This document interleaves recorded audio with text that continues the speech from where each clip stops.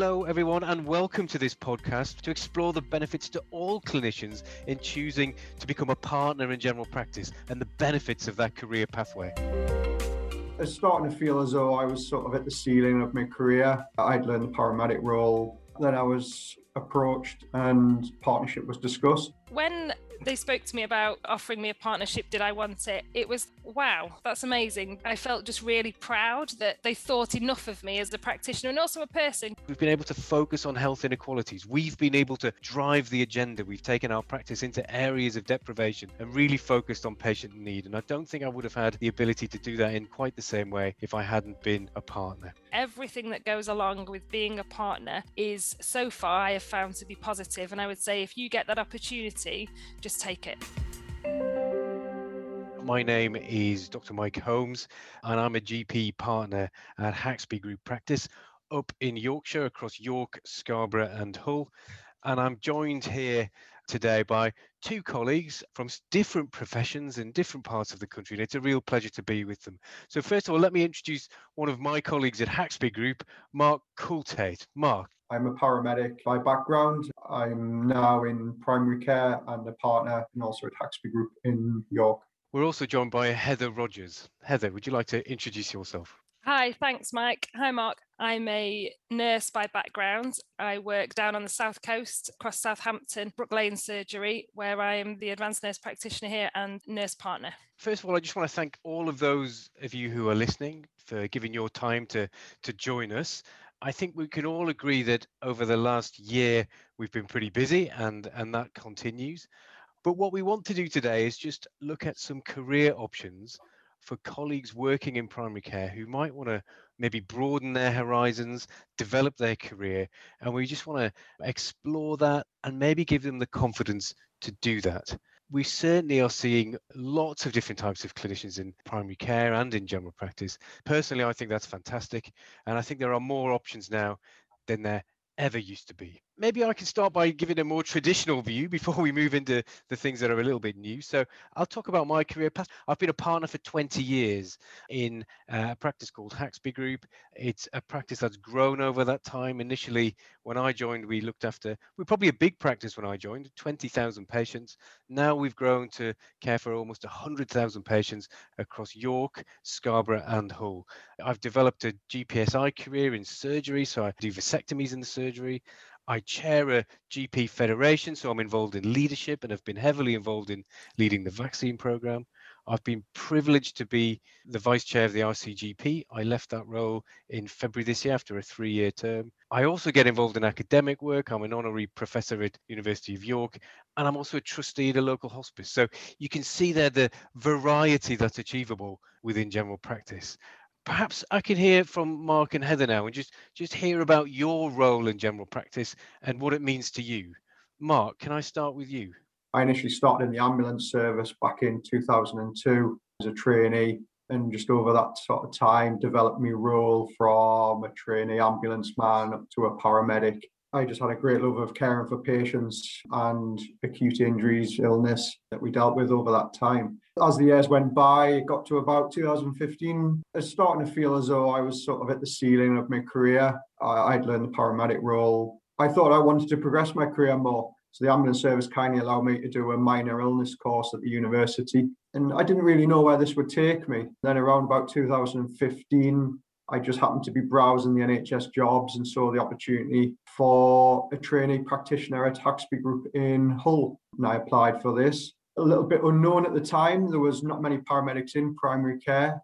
And it was brilliant. I loved it. I loved it from day one. The support was amazing. The mentorship was amazing.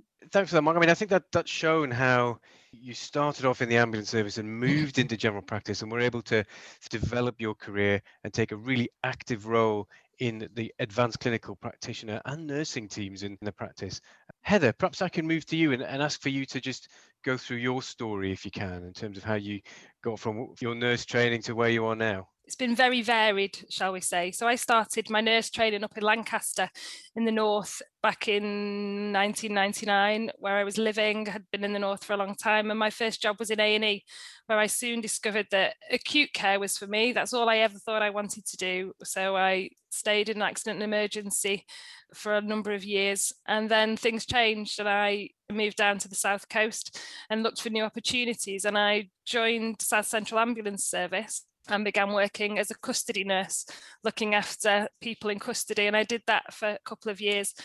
And then I was offered the chance to do my emergency care practitioner degree with the ambulance service, which I did and enjoyed that tremendously, really enjoyed it. Spent time with the ambulance, spent time in minor injuries units, minor illness units. Family circumstances changed. I needed to do something different. So I took a step back from the acute sector and I became one of the management team at Southampton General Hospital, where the pace was very different. The job was very different. And I soon discovered that I wanted to go back to patients rather than the management sector. So again, pretty much like Mark, really, came across a job looking for a nurse practitioner in a local GP surgery. Thought to myself, this looks really interesting. I've never thought about general practice before. So applied for the role there. Managed to do some of the, as Mark did, the advanced clinical practice, nurse prescribing, advanced clinical practice and decision-making courses, then moved on from one surgery to where I am now at Brook Lane, and was able then to lead the nursing team here, which I have done now for coming up to 5 years. I think general practice is definitely the place for me. Now we're at that next step where you've both been offered and agreed to become a partner in a GP practice. And I wonder if I could just start to explore with you what that means, what it means to be a partner, and what that opportunity has meant to you, and perhaps what the challenges of partnership are. Heather, perhaps I can start with you this time. When they spoke to me about, offering me a partnership, did I want it? Initially, it was that, wow, that's amazing, because I felt just really proud that they thought enough of me as a practitioner and also a person, because I think you've got to fit into the team. You've got to be a really good team player. You've got to understand all the different aspects. And I thought, wow, it gives me a real opportunity to have a say in how the practice works, how primary care might change based on my own experiences and the experience and the knowledge that I've got from different backgrounds. So I thought, yeah, it was incredible, really. It thought it'd give me an opportunity to bring new ideas, have more of a say, look at how the partnership ran, bring in other roles into partnership potentially further down the line. And Mark, what about your story? How do you feel about becoming a partner? 4 or 5 years ago, it was never something that would have crossed my mind. But as I've developed myself into the Haxby organisation, now running 3 teams, I was very much at the ceiling of my career. I thought this was where I'm going to be for my future. Then I was approached and partnership was discussed, and would I like to continue my career and spend a very long time at Haxby? And it wasn't really a difficult decision for me.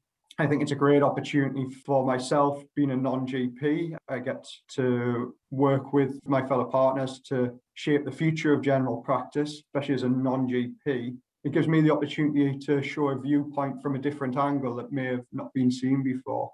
Some of the things that I felt coming into partnership, and you've both picked up on these, is that support, that team. You become part of almost a family, actually. That family running the organisation, looking after the patients, really committing to the patients. And I think you've both touched on the sort of self-development opportunities, the ability to not just shape how care is delivered at practice level, but also in the system, and innovate along the way. And clearly you've been part of this innovation, with the introduction of multi-professional teams. If I reflect on the 20 years I've been in general practice, when I first started, we had a very small team of nurses. And now that's progressed to, we have not only our nurses and healthcare assistants, but we also have nurse practitioners and paramedics and physios, and now first contact practitioners. And we're seeing the development of that through PCNs and the ARRS scheme, or the Additional Roles Reimbursement Scheme. It feels really positive. I wonder if I could come back to you both and just ask you about how you feel the MDT, the multi-professional team in general practice, has developed, and how that's benefited patients. I mean, there's absolutely no question that the multidisciplinary team approach is fabulous for patients. It gives them so many opportunities. It allows so many different inputs to patients depending on their needs, but it also takes pressure off individuals. And I think, from a GP point of view, when you initially years ago had to do everything for the patient, it was a one-stop shop. GP did everything, whereas now with the multidisciplinary teams and the ability to bring those in at different points of the patient journey just means that the patients are far better off. They've got so many more specialities, people with specialities that physios and the falls team and the district nursing team and all those other areas that can be utilised just make the patient journey so much better. I think we hear that, don't we? We get that reflected back to us from patients and also from GPs, actually, that the ability to spread that workload and allow people to focus on areas of work that fits with their skill set and their professional background. It means patients get timely access to healthcare professionals, which is something that's been a concern for some time. We all know that there's a shortage of GPs, and now that we have other professions working in primary care, it means patients can get seen a lot quicker, a lot sooner, and this has a big knock-on effect as patients in days gone by may have turned to A&E or minor injuries unit for their care because they weren't able to get into their surgery. And the knock-on effect there is taking pressure away from our secondary care partners as well. What I see now is all of these practitioners offering continuity to patients, managing emergency problems, managing long-term conditions, and now doing home visiting alongside GP colleagues. And it just feels so positive. And particularly in some of the areas where we all work, where there's elements of deprivation, certainly, and I can speak more from what I know about our practice at Haxby, working in Hull and in Scarborough. We've got these coastal towns, significant levels of deprivation, and what comes with that is recruitment challenges. Heather, I suspect Southampton's no different. Talk about that, really. Talk about the challenges of recruitment. I think we're very similar. We're a coastal town, albeit a distance away, and we have pockets where there is, extreme deprivation across the whole of the South Coast. And so recruitment of GPs is a massive problem. And I know everybody's working really hard on ways they can influence that and change that. But I think the opportunity, from my point of view, to become a nurse partner and bring in my expertise and my knowledge and my background, the hope is that it not only does it take some pressure off the recruitment of GPs, but it allows a different approach and it allows a new way of working. And I've got other colleagues who are really interested in the nurse partnership, and I think it's just been so innovative that we can work this way now. The message we want to get across here is that this is not a compromise, an alternative because of reduced ability to recruit. This is a real opportunity that, yes, the recruitment challenges have opened our eyes to, but what we're bringing in here is diversity and strength and adding to the care we can offer patients. Mark, can you maybe give your reflections about recruitment challenges in the north of England? I echo what Mike said about deprivation across our coastal towns, which has proved a big problem in recruitment of GPs, and it's still not easy to recruit other healthcare professionals as well. But I think the incentive of this career pathway does offer something different for paramedics, nurses, physios, mental health nurses, pharmacists, and it does show the opportunities that are available in primary care. I think what I'd like to explore now is perhaps some of your anxieties or concerns. I'm sure that wasn't an easy decision. I mean, both of you said it was an obvious decision, but I'm sure it wasn't easy. And I just wondered if I could ask you both to just explore some of the challenges that you're experiencing as you become a partner. Mark? I think certainly the clinical side of it was never an issue for me, and there was no decisions on that side of things. I was comfortable with the clinical side of things, how that would work. I think where my anxieties came was the business side of being a partner. It was very much an unknown for me. I didn't know how the business worked. I didn't know all the details of income streams, money that goes out of the business. That was all very new to me. I've been quite lucky that I've had a sort of step-by-step guide through the application of becoming a partner, and also I've only been a partner now for a couple of months, so it's all still very new to me. But I have an assigned mentor who I speak to on a weekly basis with any sort of concerns, questions, and he's very much guided me through the whole process. It's no doubt it can be slightly daunting. And I remember it myself, it's no different, whatever type of clinician you are going into this. Those first few years, understanding how the various contracts worked, understanding the accounts and the finances, it's a very steep learning curve. Heather, would that resonate with you?